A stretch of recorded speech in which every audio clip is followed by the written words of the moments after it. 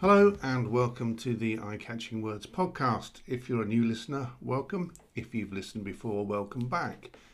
This week, the woke older bloke is looking at the week in view with, inevitably, an analysis of the local election results, ruminating at surprising length on the coronation, making a case for using 10th of September this year to reboot our relationship with Europe, and frantically twiddling the Rubik cube of artificial intelligence to try and make sense of it.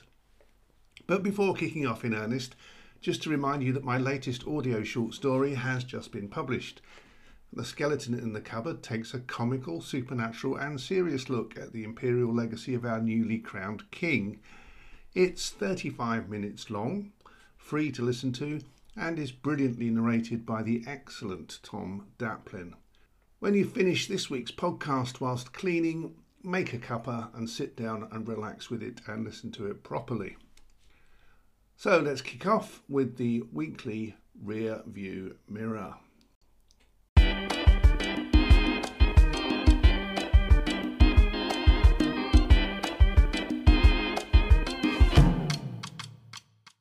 My week started with a stone setting ceremony in the new Jewish cemetery in London. This was for my wife's uncle who died in December 2021.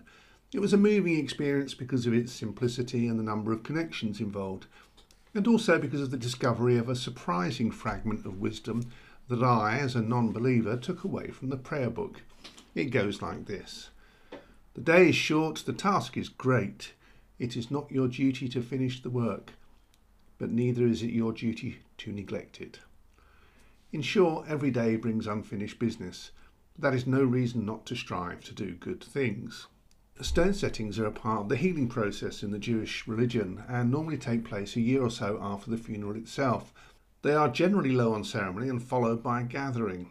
This one was held in a kosher cafe which did fabulous falafel just for the vegans who couldn't eat the smoked salmon, cream cheese and other traditional Sunday afternoon tea food. It was fresh fried, crispy on the outside and soft and fragrant on the inside. If you've never had real falafel, you don't know what you're missing. The rest of my week was uneventful, although dominated by some rather stressful work events and my annual meeting with the gastroenterologist who oversees my long-term condition.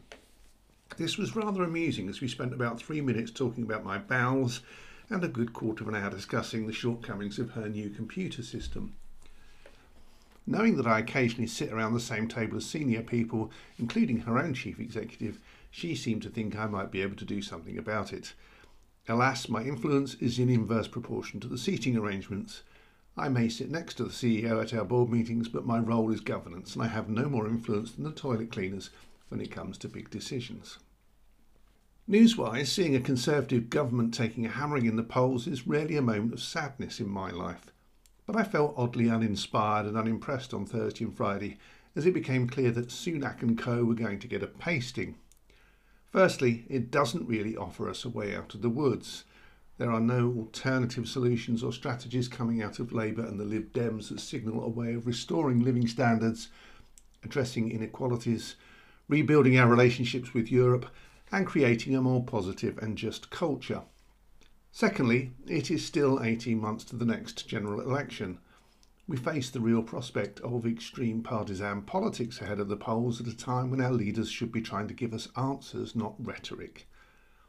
And lastly, I hear no one talking about reforming and fixing our broken democratic systems.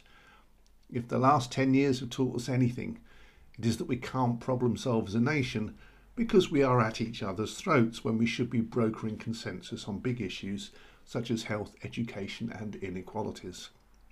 So no, I wasn't particularly happy. On the periphery of the coronation, I was shocked at the totally inappropriate level of arrests and harassment of people who did not support the monarchy and chose to do it with a few cardboard signs and t-shirts. This is Braverman's Britain, a proto-police state, if we are not careful, where the boys in blue can make arbitrary judgments about who gets locked up and who doesn't. The Conservative Party Deputy Chair, Lee Anderson, a man who gives bigots a bad name, said that if they didn't like it, they should go live somewhere else. Watch this space carefully. You could be next if you wander past a police station wearing a Father Ted t-shirt that says, down with this kind of thing. They can now nick you with impunity.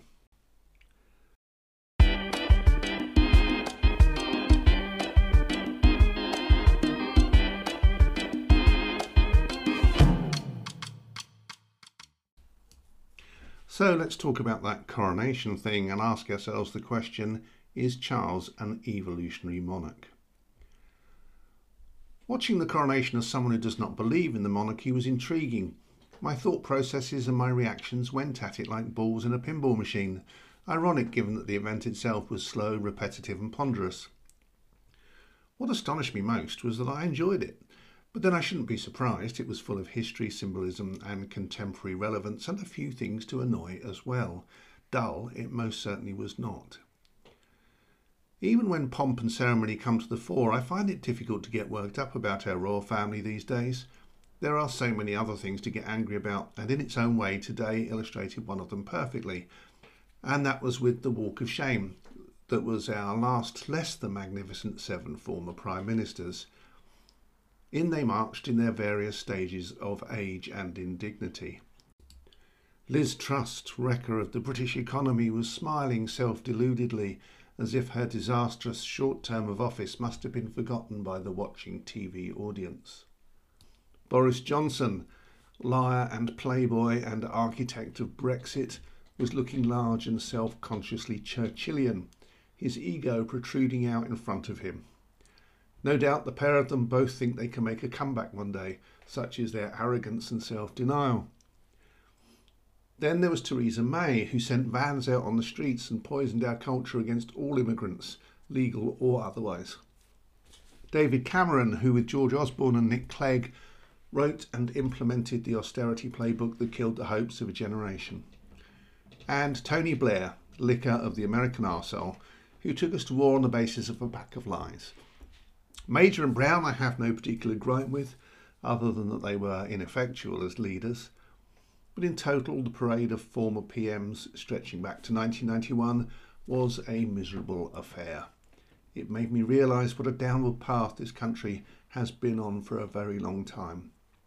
Blair's time in particular fills me with renewed ire, as I've come to realise recently that it was his style of unaccountable government that created the conditions that allowed so many things to go wrong after 2010. The other thing that made me angry was that the coronation showed the British class divide at its worst.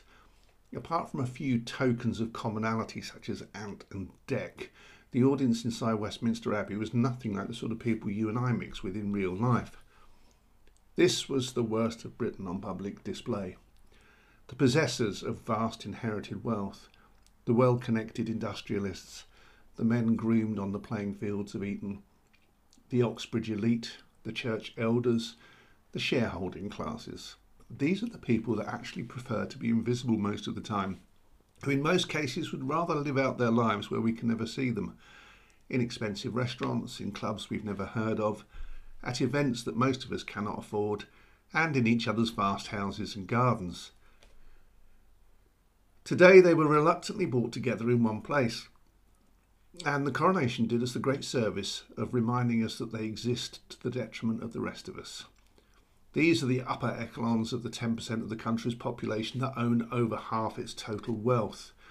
These are the people who own the things that twist our society out of shape, the land, the companies and the media outlets. These are the people who create false flag culture wars to divert attention from themselves while they fly off for the weekend in executive jets.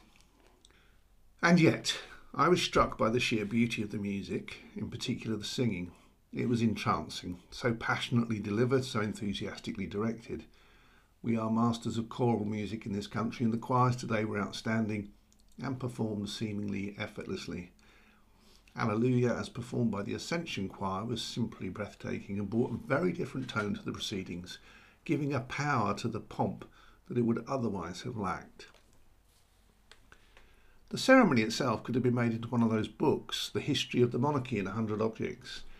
The golden spurs, first used at the coronation of Charles II, the gem-encrusted swords glistening in the light of the abbey, the screens that were used to surround Charles when he was given his vegan anointing.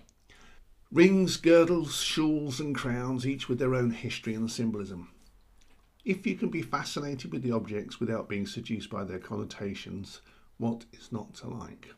Although I did wonder at one moment whether they were going to pull out the one ring to rule them all and ask Charles to go and deliver it to Mount Doom. Then there was the role of the women. We had female bishops officiating, something that would not have happened even 10 years ago. We had women in every part of the ceremonial, usually looking more confident and relaxed than their male counterparts. And Penny Mordaunt, with that strange collection of personality traits that makes her difficult to completely dislike. Despite her being a Brexiteer and an endorser of Liz Truss, performed her leading role with enormous grace, strength and gravitas. And then there was the armed forces, again with their music, their exquisite timing, the incredible logistics.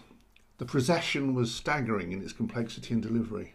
Afterwards, on the lawn of Buckingham Palace, there were 3 cheers for the newly crowned couple that were delivered so crisply and loudly that it was like listening to triple explosions. You did find yourself wondering why our country is capable of delivering such a well-managed spectacle as this, when it is in disarray in so many other ways. At the centre of it all was the king himself, a man who I thought looked slightly overwhelmed, tired, and having to work hard to remain calm. He did not falter, but I could not help thinking that in many ways it was a shame that he was not given his opportunity 10 years earlier. Apart from anything else, he does seem to be more egalitarian and committed to tolerance and diversity than his mother. There were so many faiths involved, so many black people in senior roles, that you can't help thinking that he could have had a positive impact on British life and culture, and maybe, just maybe, tipped the scales in favour of tolerance back in 2016, when this country voted disastrously to demonstrate its narrowness of vision. There are huge problems with our monarchy. They represent many things that I resent: the inherited wealth, the defence of privilege, their remoteness from ordinary people. But I don't think, after the disasters of the 21st century to date, that we should make their abolition or their reform our priority. Instead, we should let Charles III help to shine a light on a better side of Britain at what is a critical time for our country. He is, like me, a grumpy but woke older bloke. If he can encourage the people and the politicians to show that better side, it will have an impact. We need more days when we can show as a nation that we can care, have tolerance, put women in leadership roles, have singers lifting our hearts, black people at the centre of events, and can show the discipline that goes with deeply grounded tradition. We just need those days to be led by and done for the benefit of the people rather than the monarchy. If Charles can facilitate that in what will inevitably a short reign, he could be forgiven by history for being a symbol of outdated privilege.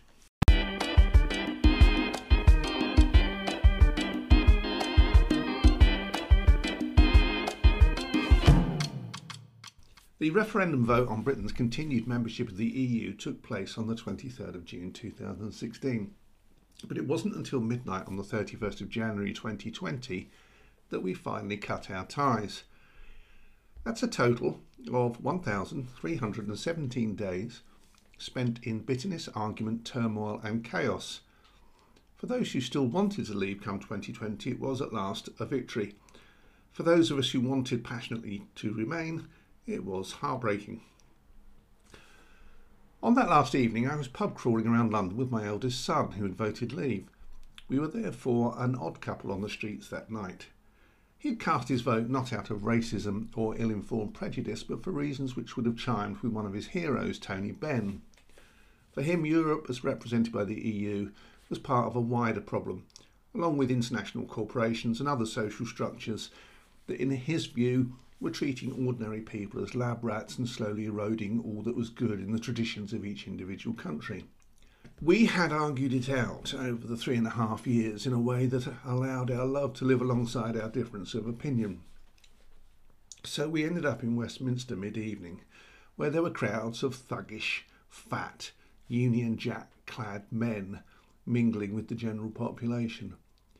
A few individuals were dressed comically and floridly, or had faces painted with the cross of St. George. There were banners and flags, but actually the crowds were thinner than I expected. It certainly did not feel big, well organised, or even particularly triumphant. We went to a pub called The Feathers, with which I have a long history. It is a typical wood-panelled London boozer, unremarkable but fairly large. My first marriage, over 35 years earlier, had seen us partying in an upstairs room. Tonight was for me, on this occasion, a wake, and I was also feeling a little bit bolshy. So when we found a seat and my son went off to the bar, I took off my jacket and my jumper to display my "I am a European and always will be" t-shirt, in the hope that I could at least enjoy a good argument with someone before the witching hour. Nothing happened. A couple of seedy-looking Union jacked-up middle-aged men with beer bellies were, with the typical irony of the Leave voter, drinking French lager, advertised through Stella Artois glasses. Nonetheless, they sneered at me and started talking loudly for my benefit about how great it was to be finally leaving the EU.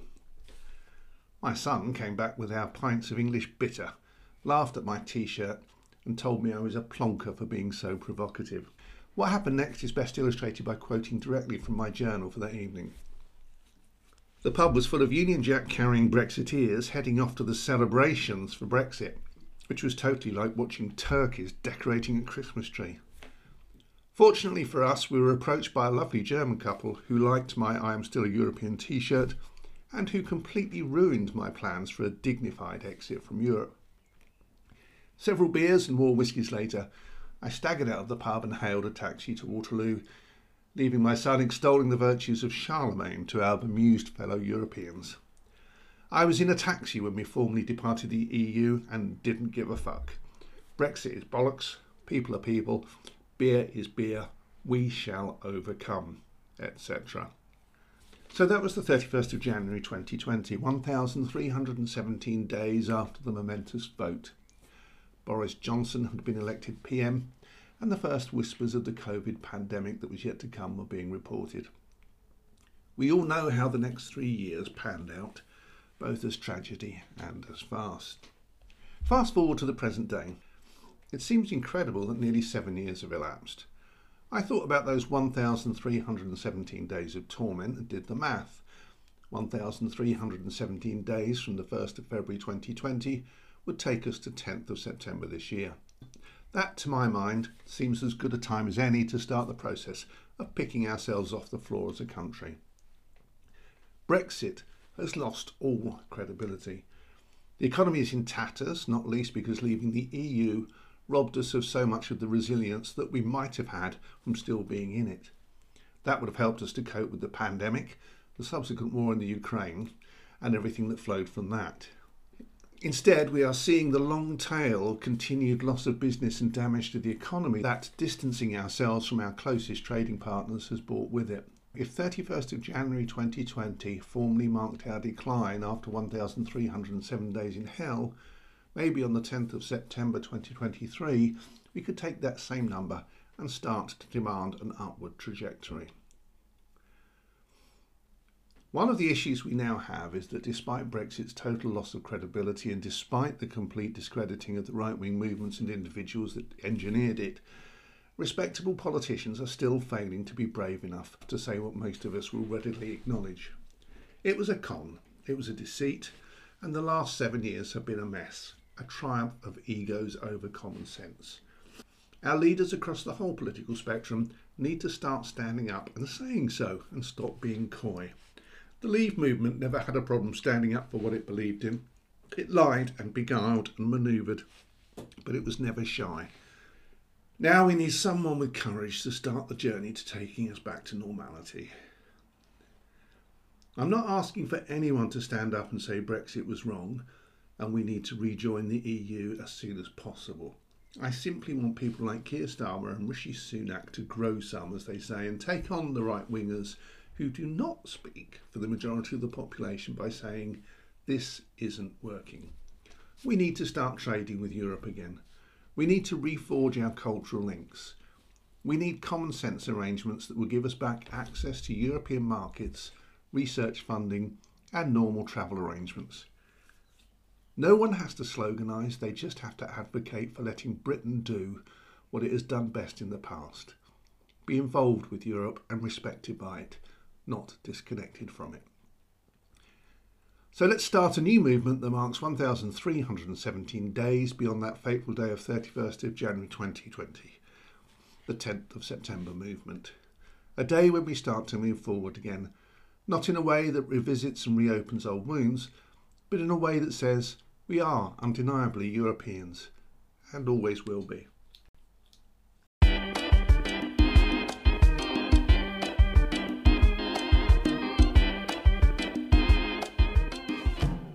AI stories are flooding the news. In fact, they're hard to keep up with, and I'm increasingly finding it difficult to know where to start and what to talk about.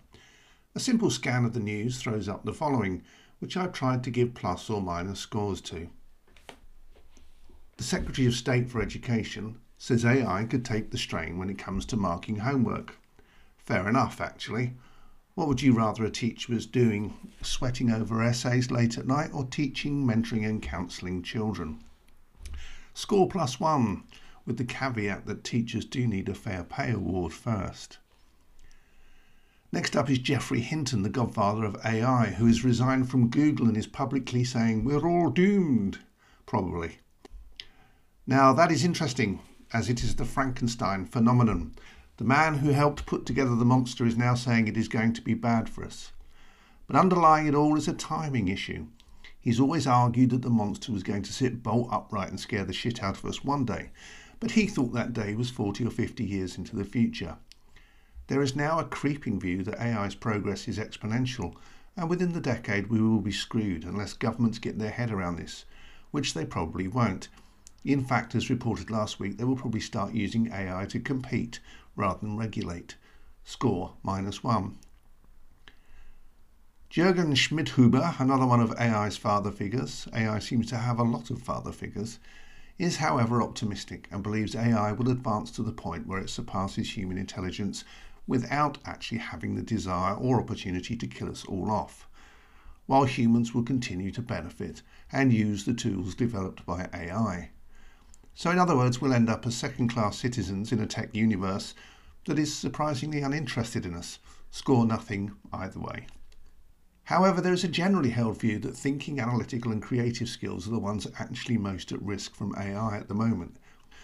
At least one entrepreneur of my acquaintance in a small but successful IT company is planning to lay off several people because AI can do their work better. Now, I'm pretty certain that this is not an isolated example. In fact, the Hollywood Screenwriters Guild strike is partly about use of AI, which they are demanding a ban on. So we are already seeing AI having an impact on industrial relations. Score -1. On the battlefield, the big preoccupation seems not to be AI itself, but old-fashioned issues with getting the data to where it is needed. You can't blow up the enemy if the drone can't get the information back to the AI that is going to be working out the strike coordinates. The military equivalent of, "Your call is very important to us, please call back later." Maybe this is a good thing, but you have to remember that the military don't tend to let hurdles like this hold them up for long. AI can already be used to sift through massive amounts of data and analyse it quickly to provide actionable intelligence for military commanders. This can include everything from satellite imagery to social media data. The big issue is autonomous weapons, also known as killer robots. These can select and engage targets without checking back with HQ first. That sounds really dodgy to me.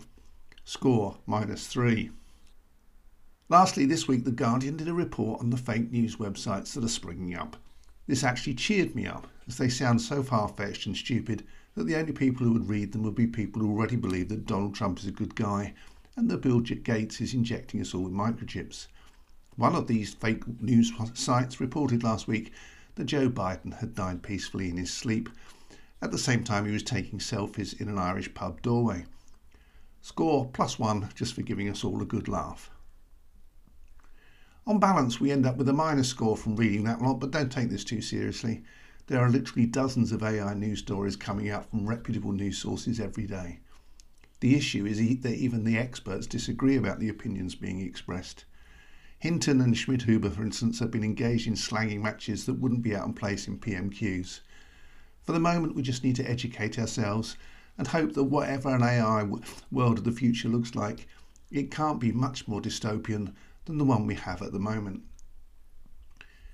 Next week I'm going to be looking at AI in TV and the movies, from the day the Earth stood still to eagle-eye via early episodes of Star Trek. Humanity has been replacing God with machines and scaring the pants off of his and herself in the process. Catch the countdown to oblivion as seen by Hollywood here.